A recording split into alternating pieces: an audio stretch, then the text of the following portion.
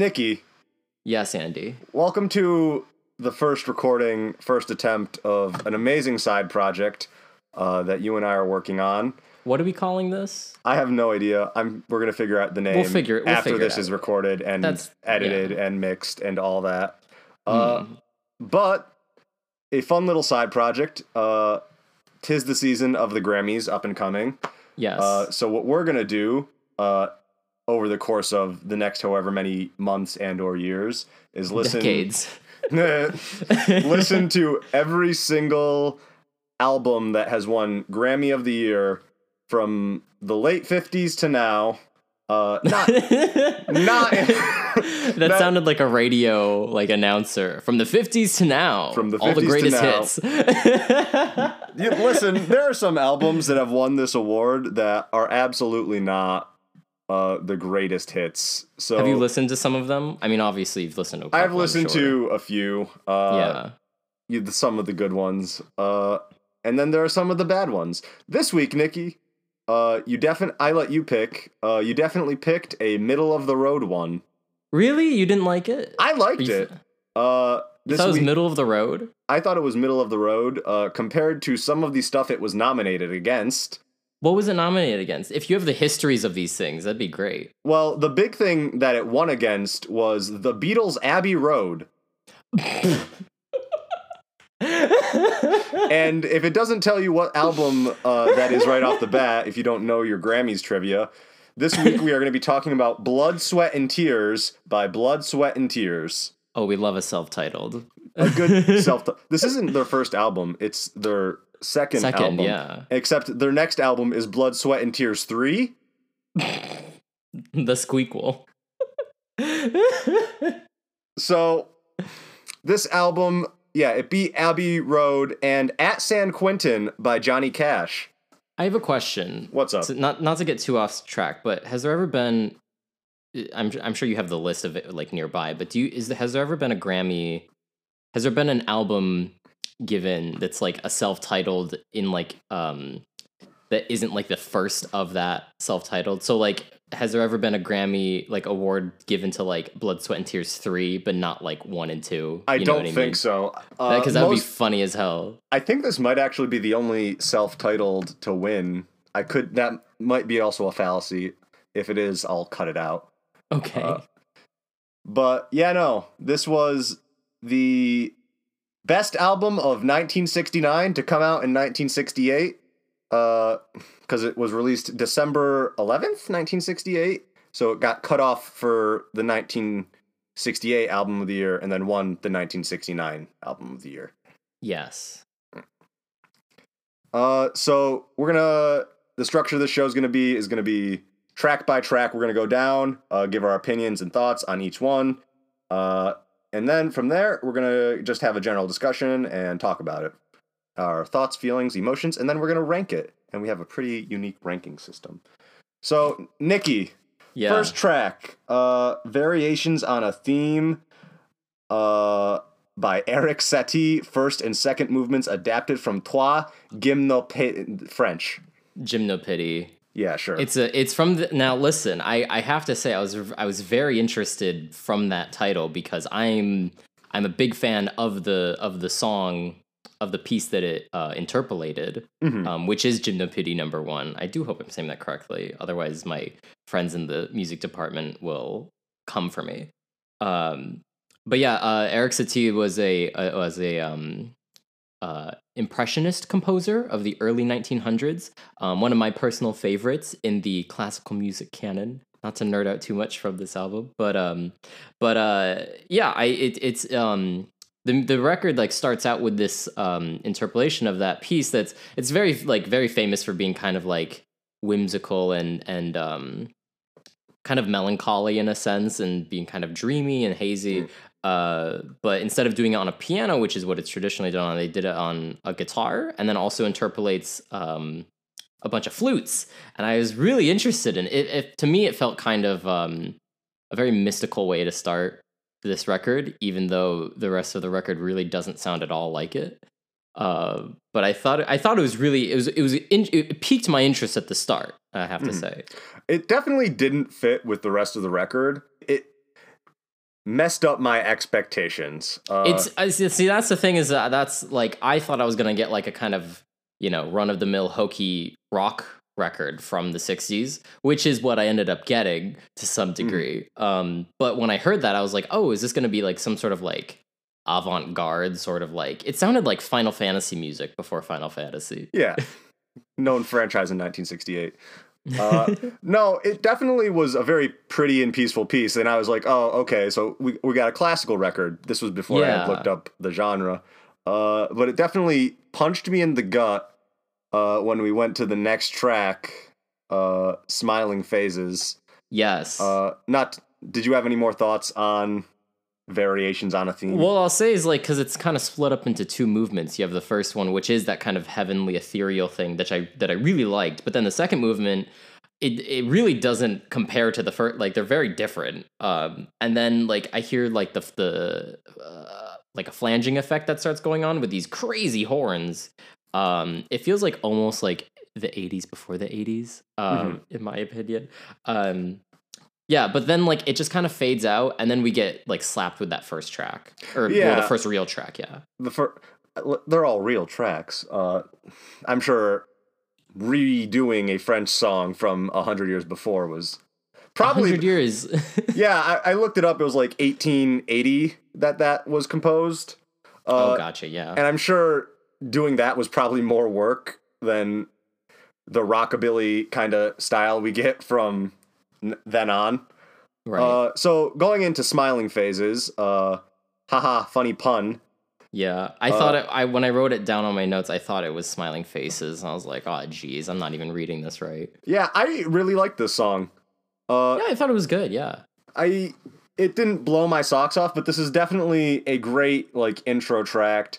It had some really nice transitions, although I'm not a fan of how the pure instrumental in the second half of the song. I think the vocals really kind of carried it for the first half. And it's also just like a song that it fits. It could fit into like a Guardians of the Galaxy movie almost. It fits into that like general mindset of that. I got the sense that like, yeah, like I did like the second, like that sort of instrumental breakdown, but it felt very like, again, I was surprised. I didn't really know what I was getting into listening to this record. So like when I got into that like second half, it felt very like jazzy. I was like, oh, like this is like me inside of a jazz club, and that like the drummer was just going off. The drumming on this entire record was really good. It was really good. I will say for this track in particular, I noted that it has that sort of like jazz kit mix that goes on, where it's like you have a really weak and quiet kick, but then like you have like the really hot, like upfront cymbals, and then you just have that like punchy snare. Very much it had like that jazz aesthetic going on, which I mean it kind of carries out throughout the whole record. So I suppose you could say like this track kind of sets up the rest of the record in that regard. It does do a good job of that. But then it's immediately contrasted by the next song, Sometimes in Winter. How'd you feel about this one? I liked it. It's just the vocal style changing, and I tried to look it up. I couldn't like confirm if it were a different vocalist, but like it was, yes. It was, okay. Yes. Yeah. It really, this whole record, it like went from high energy song to like chill to high energy to chill, which is jazz. Right. So I like this song. I believe this was the first one where like the flutes were as prominent as they were. Yeah. Yes. A lot of sad horns too. Yeah. The horns sound really good on this record. And the flutes do too. The issue I had with the overall mix of this record was stuff just got louder. Yeah. I mean, this is before like compression really took hold of the mainstream. I kind of enjoyed that aspect of it personally, but I found that, like you said, it did kind of just being a product of the compression and the loudness wars. You know, like I really kind of was surprised when in some moments of the record, especially in the 11-minute cut, blues part 2, like the horns just kind of like really come out of nowhere, and I found were like very poorly mixed. They were just way too up front, like out of nowhere. Yeah. Before the high quality ribbon microphones of today. Well, when we get into that song, I have a great many comments. But this, I don't know. This song really lives and dies by its flutes. So It really reminded me, and I think the same could be said for a couple tracks on the record, that it had like this sort of musical theater-esque quality to it. Yeah. It's very theatrical. This is a really theatrical record, I think, in some regards. But and I think that's why sometimes in Winter stands out, is because it isn't as like instrumentally intense as some of the other tracks, but it still carries that sort of like intensity of like the vocal performance and like the passion of the songwriting and of the music, which I think can be said for a lot of this tracks on the record. Well, yeah, this song's lyrics is very like sad. It almost kind of has like a seasonal depression kind of vibe. Which for a guy in the 60s, you know, who's supposed to be like all gruff and strong, I guess that doesn't really fit. Is that what they were in the 60s? And you know, Vietnam. Well, what happened in the 60s? Who really knows? I wasn't there. I'd love to tell you sometime. But yeah, it was a nice song. It was very calming. It was something that I would like put on for like background noise in the winter. I will say, yes, I do agree with that. I will say something that I noted in this song, but I think really goes for pretty much every track on the record, but also every track in like during this era, is that they were really like in today's standards, like they're very extreme with their use of panning. Like I not that like it isn't balancing most of the time, and I think it is, but I find that it's just really like the panning is just so out there. Like I'm hearing like one guitar like almost exclusively in one ear, and then like a different guitar in another, and like the kit is also pretty spaced out as well. The piano's all the way in the right ear. Right, yeah. Which was something that I did not enjoy. Yeah, I it was a little bit confusing, you know, especially again like since that's just not what we're familiar with modern recording. Well, yeah. Yeah. I think we should let whoever finds this know our knowledge of recording. You and I had the same general knowledge and education at SUNY Oswego. The greatest place on earth. Yes, the recording education up there. We learned in a digital studio. I have a small experience in an analog studio. And I got to play with the S6. Yeah, the Avid S6. The beautiful Avid S6, which I put on all of my job applications. Yes, it is. It's bold and highlighted and underlined. Please hire us. Pro Tools, Logic, all the basic DAWs. Yes. But yeah, so when going in for our modern education to an album that was made 50 years ago. Well before like what we had. Yes. Although this is greatly past wax cylinders, I believe. Yes. So continuing on down the track list, More and More. This song was very similar to Smiling Phases. Yes. They're all, I mean, like, you can say that, and like you are correct. They're all kind of similar. Like that's why it makes up like a cohesive record.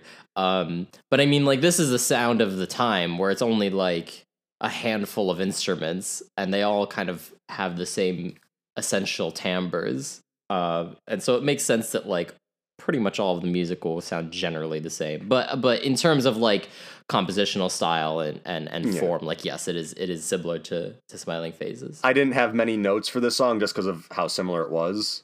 At the 2-minute mark, I got really like into it when it starts playing that big kind of breakdown right there. I thought it was a nice change of pace compared to the rest of the song. I think it was a little bit repetitive in my eyes. Like towards the end of it, like I think the bass line was just a little bit too loopy for me. The bass lines on this whole record didn't blow my socks off at any point. They're very minimal, yeah. I really think that, especially compared to going back to Abbey Road, it's not unimpressive as far as bass lines go. But obviously bass lines aren't the whole thing that make an album, but right. But but like I mean, the thing about a bass line is that like you're right, it doesn't make or break a record, but like it certainly adds its own sort of counter melody to the entire experience, you know? Yeah. I don't know. I also think that the bass on this whole record was just very up out front. It was, wasn't it? Like, more upfront than like even modern popular music, I find, or modern rock music. It was panned down the middle, which... Thank God. Yeah. Thank God. Because even going back like 5-10 years before this isn't something that was like, quote unquote, industry standard. Right. I mean, this was still like 68 was still like they're still figuring it out. I mean, we're still figuring it out, to be honest. But I think at this point, there is a kind of clear defined standard in specific genres, like in popular music, like the bass and the kick is always down the middle, vocal always up front, yes. You know. But they're still figuring it out in the 60s, you know. They're figuring everything out. Who's president in 68? Lyndon. It was the guy after Kennedy. God. Lyndon B. Johnson. LBJ. Yes. Yeah, they're definitely figuring it out. God bless America. I didn't enjoy the ending to this track. I thought the horns just kind of stopped. The horn. I liked how it like there's sort of like this intense funky break, but the vocalist, like, he just had like this weak screaming at the end. Like, it didn't feel legitimate to me. And then like that final moment, the horn in the left ear just cuts off a little bit too late, like from everything else. And so, I mean, I think a lot of these things that we can nitpick on are stylistic choices, you know, but for my personal stylistic choice, I would have done like a hard cut for all of them, you know, we can all just like go, and then it kind of fades out together. But that's another thing I noticed on this record was not a lot of the songs faded out, which was starting to come into the popular. Well, except the one time that it did, which pissed me the fuck off. But we'll come back to that. Yes, we will get back to that. So moving on to the next song, and simultaneously my favorite and least favorite on the record. Really? I also noted this as my least favorite. I love it because of how corny it is, and hate it because of how corny it is. Go ahead. And When I Die. For my notes, I'm a cowboy, two-step cowboy. Yeehaw. It felt like a Wild West dance music. Yeah. It really did. And then like halfway through, it like has these erratic tempo changes, which just were very upsetting. And this was just a cowboy song. If like Willie Nelson had like a feature on this track, I wouldn't have been surprised. It felt like kind of tongue in cheek in a way. Like, I don't know if that's what they're going for, but like there were several points where like the music, like I think at the end of like the chorus or something, like the music just kind of stops and it feels like the song is over, but then like it just waits a little bit longer and then it comes back to like the first section. And I thought it was funny, but at the same time I'm losing the groove of the track, you know. But I did find the tempo changes were neat at times, although like you said, also could be a little bit upsetting, especially when it was chopping up with these frequent stops and starts. The stops. I will say I was happy to hear the harmonica and the long forgotten percussive instrument, the woodblock. Oh my God. Yes, this record has so many different instruments on it, and it makes me so happy. You know, I only really read the Wikipedia page for this, but a fun fact about this record, if I'm allowed to cite Wikipedia, is that this was one of the first like major releases, like music releases, to use a 16-track recording, 16-track record, as opposed to 8 or 12 tracks. They had 16 whole tracks. So they listen, they're gonna use that like last track for that woodblock, so help me God. Yeah, in the modern age of where Pro Tools can handle 60 something tracks. Well, more than 60. Well, yeah, but computer RAM. Virtually infinite. Virtually infinite if you can daisy chain a bunch of RAM sticks together. But yeah, this track wasn't amazing. I will never listen to this song again, hopefully. Hopefully. It'll haunt you in your sleep. the middle part of this album really got to me. Did it now? Tell me. Well, the next song, God Bless the Child. Yeah. I got so bored during this song. Did you? Yes. One of my notes was, "Oh God, this song is 6 minutes long." Was it? Oh my God, it really was 6 minutes long, wasn't Yes. I don't know. I just didn't enjoy this song. It was a very kind of like sad white man sings about religion. it? I liked the electric organ, at least in the beginning. Yeah. I will say that. It gave very churchy vibes. Yeah, I think there is a general sense of, I guess you could say, like, plagalness to all this. There is a sort of like a religious subtext. Not that like it is like a contemporary Christian track, but like I think the record kind of has a sort of, I don't know, sort of spiritual feel to it. I don't know. This track just, again, it being in between the weird cowboy song and the drunken clown song, it definitely took me out of it and then made me recognize it as being like a wild change in the record again. Also, there was a weird rumbling around like the 2-minute mark, which I don't know what that was. Oh, just another one of those studio Easter eggs that they love to put in Grammy Award winning albums. Yes, Grammy Award winning albums.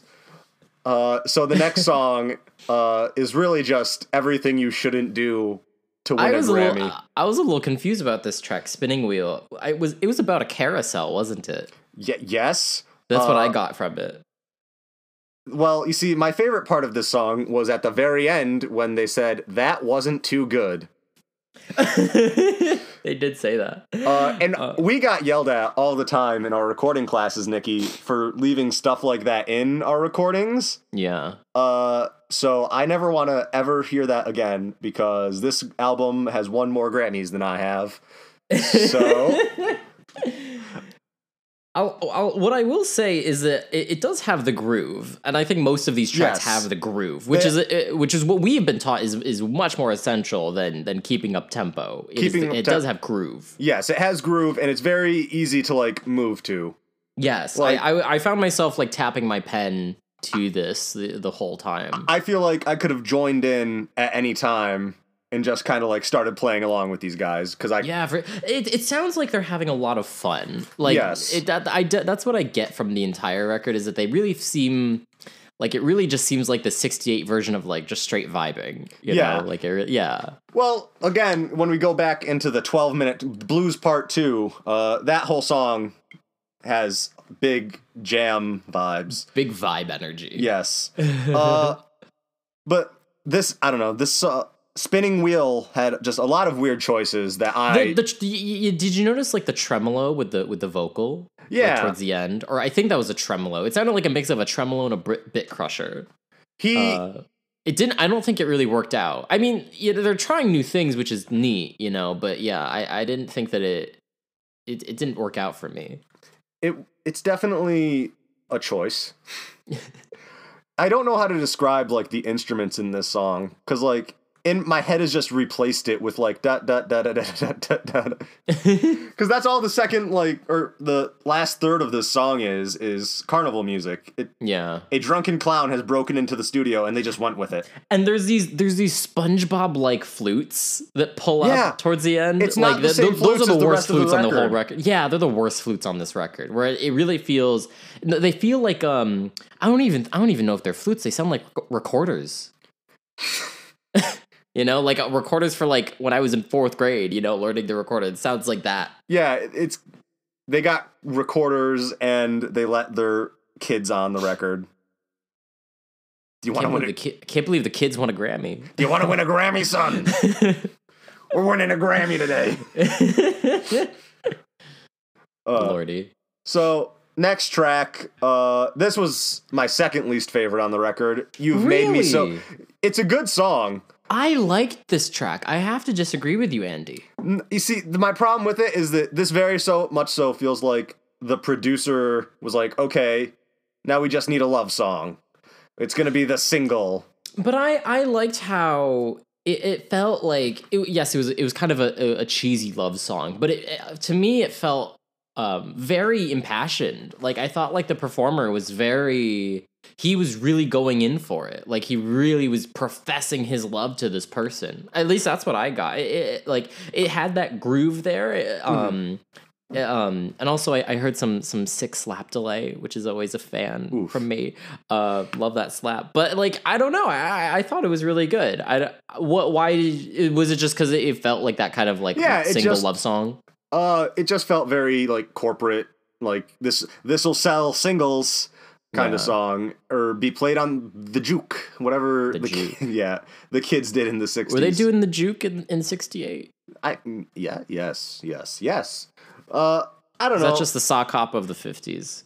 I didn't really learn a lot in history class. I mean, I don't think the 60s they were covering like social media. There was a lot more going on during that time. Agree, maybe. But who knows? This song was definitely like the most structured.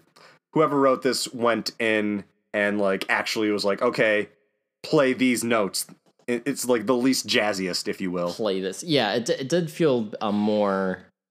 It felt less jazzy, more structured. I do believe some of these songs, and you better fact check me on this, but some of these songs I don't think are written from the band, or at least in part. I think some of them are covers, because I'm playing it from my Apple Music, and then I was reading the lyrics, and then at the end of the song, like, it'll say like who it was written by, and there's different artists, different people for each track. So I don't know if like maybe people wrote tracks for them for each record, or if they did any covers. Like for God Bless the Child, Apple Music says that there's 2 writers, one of which is Billie Holiday. Mm-hmm. So I don't know if this is like an originally Billie Holiday, or if like maybe Billie Holiday wrote. I don't know if she wrote tracks for people.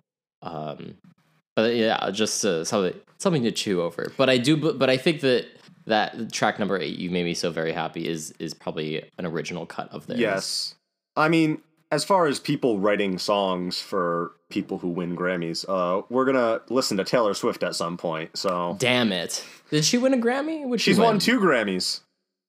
Yeah, she did, didn't she? For yes, what? And fuck, I don't know anything about her track lists or her album discography. Maybe we'll get someone who does on as a guest for those ones. That'd be great. I know some Swifties that I'm sure they'd love to chat. I know at least one Swiftie. Nice. I also know at least one. She also might be winning a 3rd this year for Evermore or Folklore, one of the 2. I think she was nominated for Folklore. Yeah, because Folklore was the first one. Do you think she'll win? Should we talk about the modern Grammys? Yeah, we can do that. We still got 2 more tracks. Let's finish this out. All right, Blues Part 2. God damn it. First off, where was Part 1? I'm sure it was on their previous record. Maybe. I hope so. But yeah, do we have to do research for these podcasts? Are we Malcolm Gladwell of music? No, I did minimal research. I opened also their Wikipedia page. I Googled a few things, and we are here now. Maybe for the next episode, I will spend more homework time. Maybe yeah. Let's. It could be a whole saga. Like we're like a goddamn NPR little expose. Yeah. By the end of this, will be a regular Fantano. Thank you. Isn't that the dream? Yeah, a bunch of annoying internet commenters stealing my opinions. That's what I want.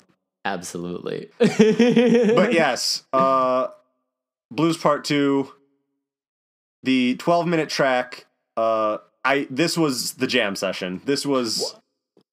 They walked into the studio, said, "Okay, guys, pick up your instruments." What I'll say is that, like, I think it starts off like really interesting. Like, the first like 2-3 minutes or however long that it's just the organ player popping off. Like, I think it's really cool. I don't understand why, like, halfway through his little, like, solo, that I swear to God, they pulled the fader down for no reason. Yes. And then they brought it back up, yeah. They went insane with faders on this song, and I don't know really why. did. I don't know if they were trying to cover up, like, clipping or something, but... Do you think it was live tracking? Of all the songs on this, I would say this one is probably...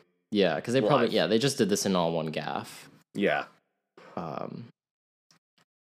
I liked it, but then it goes back up, and then it just out of nowhere, I think it lacked... I feel like it kind of lacked, like, the transition to when it started becoming rhythmic. Mm-hmm. And then, like, suddenly these horns come in, like, really, like, out of in my opinion, poorly mixed, like, not at all. This was definitely a drop in quality for the mixing on the album. Yeah. Which, take it or leave it, you can excuse it if you want, but for a 12-minute song... For a 12-minute song, you can definitely not excuse the mix. Yeah. All right. I mean, I hate songs that are, like, over 6 minutes. You better have something to say if you're gonna make it that long. Yeah, and this man only says something at the end. Yeah, like 9 or 10 minutes in, he starts talking about women. I've had women in my life. Yeah, he really, man, I gotta. Really sounds like Mitt Romney with his binders full of women. I mean, yeah, it's just like you go from, like, these very sweet love song to, like, women. And I got a whole book of them. He says something like, I know him so well. Like, I just know so many women.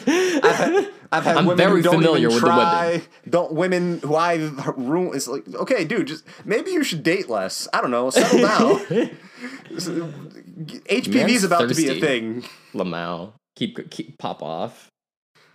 But yeah, this was, I don't know. There was nothing really to talk about on this track because it was just kept changing and changing and changing. I like that it kept changing. The bass line towards the end I thought was really neat.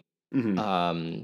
It was a little simple again, but I thought it was I don't know, it kind of hooked me in. I just, the horns here I think are the worst mixed on the whole record. Yes. I think, in my opinion, the horns for the most part on the majority of these tracks are very thin and way too bright and upfront in the mix.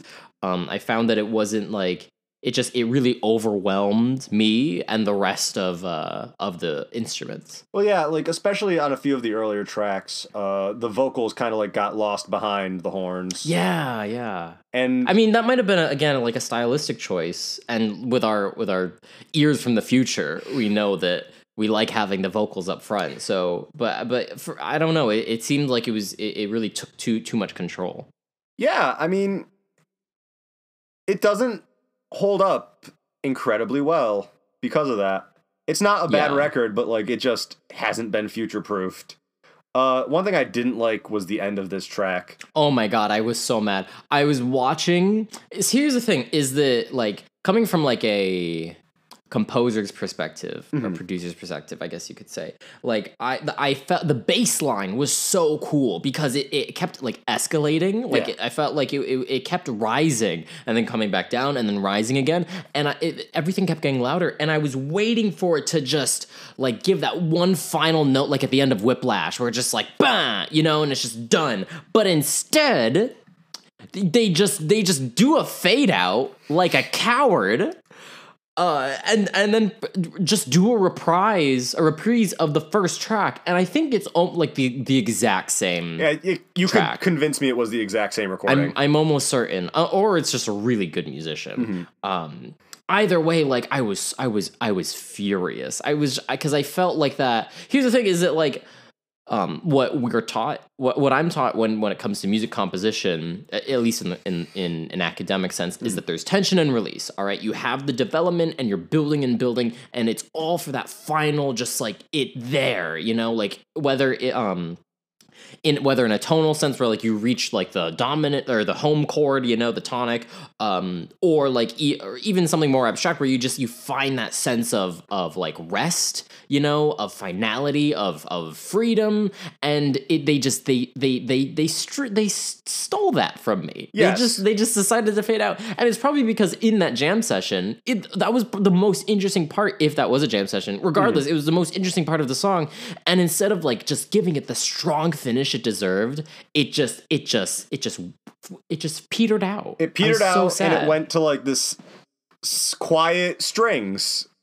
Yeah. And again, like it's cool how it kind of bookends the like this Eric Satie variation is what bookends the record. But again, it doesn't feel like it is deserved, or that it like they compare like these opening and closing tracks, that they are at all remotely similar, other than I would say like the flutes that are present on the record. Like not like these movements are not like similar to the rest of this record at all. It definitely is a B-side. Yeah. Like it's something that belongs where it is. Honestly, it probably could have been cut, but then they would only have like a 20-minute record, or 30-minute record. But well, you know, that's the thing with these older records. And I'm not a historian or anything, but like until rather recently, relatively speaking, in music, in like recording history, albums were not really meant as sort of cohesive units. Yeah. They were meant more as just like a collection of singles or like a compilation. I think a lot about like Michael Jackson's Thriller, which is we'll have to cover eventually, because that, I believe, won Grammy of the Year. It did. Yeah. Like that, like though that's a great record, but like there's no like real theme there. There's no concept that I know of, other than like here's 9 like just kick-ass songs, and almost all of them were singles, you know. This Blood, Sweat and Tears record came well before Thriller, and so like it I don't know how many of these were singles, but it feels like a lot of these were just like single material put together. Mm-hmm. And then you're right that like this Blues Part 2 sounds sort of like a deeper cut of a B-side that very clearly could not make it onto the radio. Yeah. And then it just kind of peters out, goes to the reprise of variation on theme of the first movement. And then that's it. That's the record. And then some guy literally just walks out of the room. I hate it. I really listen. That's how you knew the record was done. That's how you know that every record is. The record is not over unless there's just like white noise at the end and a guy just lifting his hands from a piano and walking away and slamming a door shut. Yeah. I'm guessing, you know, I haven't listened to a lot of records from the 60s, as you could imagine. Mm-hmm. But I'm guessing that like that sort of like what you call it, like kind of like raw sort of authentic thing that that has now kind of become very gimmicky was probably new at the time, or relatively like rare. But looking at it now, it just seems so tacky. It seems so tacky to just like lift your hands up and walk away, slam the door. Especially with like the rise of ad-libs being so popular in modern music. Yeah. It just kind of comes off as, well, that was a good recording session, guys. And no, who wants to listen to that? Yeah. Some guy being just like wiping his hands of it. Like it's the engineer's job now. Yeah, a hard day's work. Let's go home. Nicky, imagine you were the engineer for this, and some guy, he finishes his piece, he just gets up, walks out, doesn't even thank you. That's what happened here. Exactly. He gave him the bird through the glass the whole time. He's like, nah. Yeah, I got my paycheck. Yeah. But yeah, that's the record. If you're listening on Spotify, there are 2 live pieces from Cafe. I didn't listen to them. I didn't bother because one of them was 20 minutes. Yeah, that's why I just really, I don't need. That's not for me. It wasn't on the original. That's for the boomer that they grew up with. Yeah, I mean, listen, if you grew up with Blood, Sweat, and Tears, good for you. I have to say, you know, we haven't talked about the the album cover art. I think that that's a quintessential part of the listening experience, at least in my opinion, when it comes to absorbing music. I do like the cover. I think it's really neat in how it feels kind of hazy. I think it does have a sort of like, I don't know, I think it sets the aesthetic for the record. However, I am very upset that they're not using the Oxford comma for the sweat and tears. I also noticed that. I think it's a little disgusting. I think I don't like it. It's a product of the time, Nikki. You know what? That's why the time is not good. 68, not good. Bad year. Delete the year. I mean, that year didn't have coronavirus, so hashtag take me back. Damn it. But yeah, so overall thoughts on the record. What do you think? I really did enjoy it. I listened to it twice. Upon my second listen, I was it was more of background music for me, and it was pleasant background music, but nothing really stuck out to me except for the three tracks that stuck out the most to me was Sometime in Winter, which I think is probably my favorite track, just because it's just different. Mm-hmm. It is probably the best deep cut here. And When I Die, which is my least favorite track because it sounds like a Western cowboy nightmare. And then I Love You More, You've Made Me So Very Happy. I also really love that one. Yes. Even though that you did not, but I liked it. I do think it's an overall great record. The stereo mixing, the 60s in their stereo, they just love just spreading everything. They love having just two separate songs. Yes, well, Nikki, in each year. There are two records that were made in the 50s that we'll listen to eventually. Yes. And I'm sure those are going to be just the best. I'm so very excited. I was really enjoying it for the most part. Like it's not my type of music, but I was enjoying it for the most part. But right until the end, I think that in terms of a musical experience, and it is, I think they had some level of like considering this as a complete album because that last track transitioned into the closing track. Yeah. Variations on a Theme. I think it takes away the climax of the record. I really do. And that really is the most disappointing part for me, is that like it really could have been like it could have done what like every other track, most other tracks did, which is like kind of have that groove and then also just kind of keep building and just have fun with it. And that all of that was leading up to something, and it could have just like one final note where it's all screaming or like the drummer's just going crazy, but they just faded out. Well, and that's offensive to me. It really is. Yeah, especially compared to like the limited knowledge of jazz I acquired from college. Like limited, you were in jazz ensemble. I was in jazz ensemble, and we listened to a lot of Miles Davis in that, and so my sphere of jazz isn't exactly very big, but like just compared to like Miles Davis, it doesn't finish as well, and that's upsetting. This record, my favorite track was probably either Sometimes in Winter or Smiling Phases. Smiling Phases was also very good. I did like that. Yeah. And When I Die, I would play that as like a joke at like a cowboy themed party. Granted, I don't go to a lot of cowboy-themed parties, so I'm never going to play this track again. I don't know. And When I Die and Spinning Wheel are just not good tracks to me, and it's unfortunate, but oh well. Oh well. I would recommend this to some of my friends who are who are fans of like this type of music. Yeah.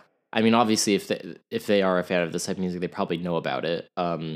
But I think if you're a fan of like jazz, rock or funk rock, even I would give it. I would recommend it to people. But I think that people who are looking for kind of the cream of the crop when it comes to the 60s and 70s, I don't think this is it. Yeah, I definitely am not gonna give this album my Grammy of 1969. You don't think so?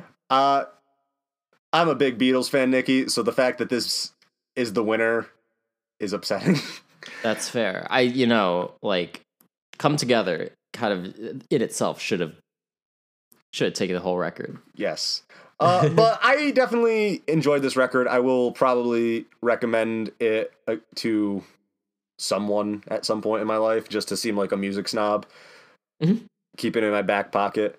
There are a few tracks that I definitely do want to listen to again because I really enjoyed the first half of this record. But overall, I'm not going to like sit down and pop this on ever again. I feel like now, if the first track for me, or I guess you could really say the 10th track, because I didn't really like the second half of the first track, but if you just got that 10th track and just turned that, you worked off of that and turned that into a record, that would be something I really, really vibe with. Yes. Because that was just so like heavenly and ethereal. Like it was just so majestic. And I really thought that like the rest of the record was going to be like that. And the fact that it wasn't is disappointing, although the tracks were good. I really would love to hear, like it sounded like, honestly, it sounded like new age music before new age was a thing. Yeah. I mean, you know, I think that proto Enya. I think that I would like to see more songs like that, like taking older compositions and bringing them to like modern instruments and modern styles. For sure. It's definitely an interesting concept, and obviously it has been done a few more times, but it hasn't been popularized. And if anything, I think that's what I'm going to take away most from this record is looking out that kind of style and searching for that. So ratings time. How we're going to rate every single record we listen to. There have been 63 Grammys for Album of the Year, and we're going to do it on a sliding scale of 1 to 63.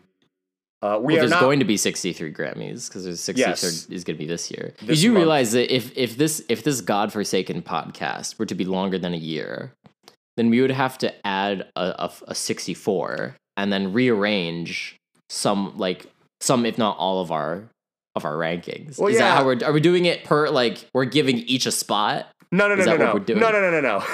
Okay. This is just, listen, both Thriller and Sgt. Pepper's can have 52 or whatever. We're not doing this. We're just going to say 1 to 63, 1 being it's awful, I never want to listen to this again. 63. You're putting the top number 1 as the worst? 1 is the worst, 63 is the best. Oh, okay. I got you. All right. That kind of ranking. So, Nikki, you picked this record. You can go first. Out of 63, I'm dividing into thirds now. That's 11. What is it? Is that 11? 12? What's 63 divided by 3? 63 divided by 3 is 21. Damn it. So every 21 track, I'll give it like a 47. Yeah, I'm going to write 47. All right. I'm going to give this one a solid middle of the road 41. It's not 41? It's not in the top third, but it's not bad. I'll take it. Do we combine our score? What would that make it? You're better at math than me. That's barely true. Actually, that's not true. You graduated with a degree in comp sci. All right, so 49 plus 41, that's... I said 47. 47 plus 41, that's 88. Yeah, 88. Oh, we're adding it? I thought we were going to get an average score. Well, sure. We'll say average is like 44. Yeah, it is 44. But yeah, 44. Great. So yeah, any closing remarks? I had this was a great time. I really enjoyed this. I don't know if any of this was interesting, but I had a great time talking to Andy. By like the looks of your hairstyle, you kind of look like an American James Blake. And so I'm really happy to be talking with American James Blake right now. Great. I'm really glad to be here. I'm glad we are starting a project, even though we have like 3 projects that we haven't committed any time to so far going on. Well, don't worry. Well, listen, this will have to end at some point because there's only 63 Grammys. It was 64 by the time we finish. What happens when we get all of the Grammys? Do we just stop the podcast, or do we just just do one every year? That is a problem for future us. So When are we gonna talk about all of the Grammys, all of the nominations? That'll quadruple the pool. No, we're not doing that. We're not doing that. We'll think of a different gimmick. We'll switch to the Oscars.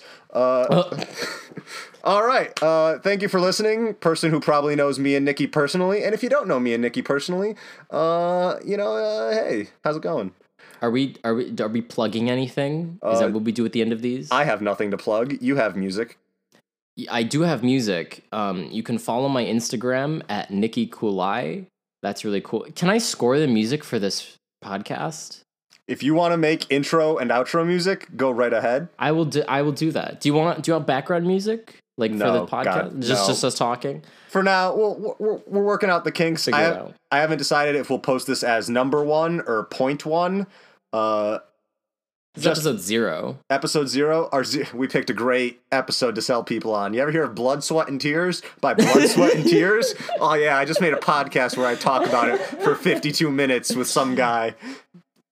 Listen, if there's one thing that the decade of 2020 needs more, it is men and their podcasts. Yes. Listen. It's not 2 white men. That's all that matters. It's one white man. Like 3/4 white men in this one. All right. That's all. Thank you, everyone, for listening. End call.